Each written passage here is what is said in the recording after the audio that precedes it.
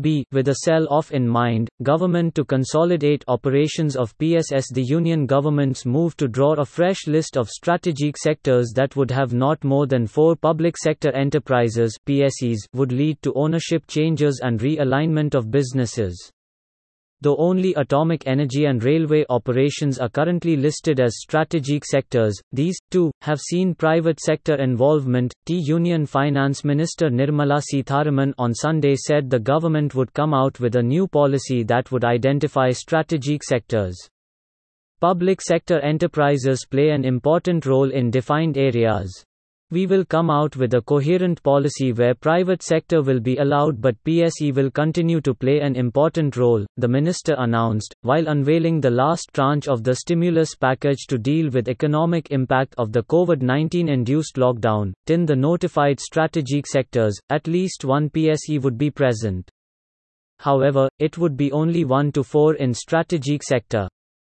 Either they will be merged together or brought together so there won't be mushrooming of public sector, she said, adding that the private sector could come in the strategic sector.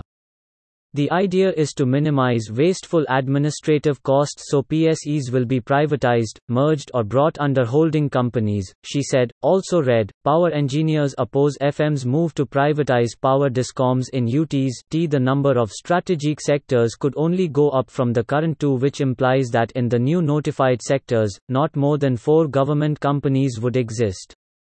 This would give a push to the centre's disinvestment program, either through a sale of government holding in the market, or to private entities, or to other PSEs.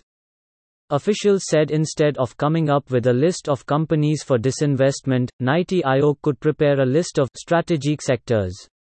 This will be done after consultation with various ministries and after approval from the cabinet. There may be no more than 6-7 sectors in this list, according to Ranane Banerjee, leader, Economic Advisory, PwC. Reducing the number of PSEs could remove inefficiencies, while creating big PSEs that could give scale in domestic market while giving a strategic lever to the country globally. TAS on March 31, 2019, there were 339 central PSEs with a total investment of Rs 40,628 crore and a paid-up capital of Rs 75,697 crore. The government plans to give up complete ownership in the non-strategic sectors, but it is not yet clear over what period of time. The move to invite private sector would, however, not mean much at this point of time. Almost all sectors of the economy already have big private sector players including foreign companies. The Indian Railways, too, has in principle decided to hand over running of some trains to private companies and an announcement to this effect was made in the last budget. The current crisis, in fact, has forced the government to postpone its privatize.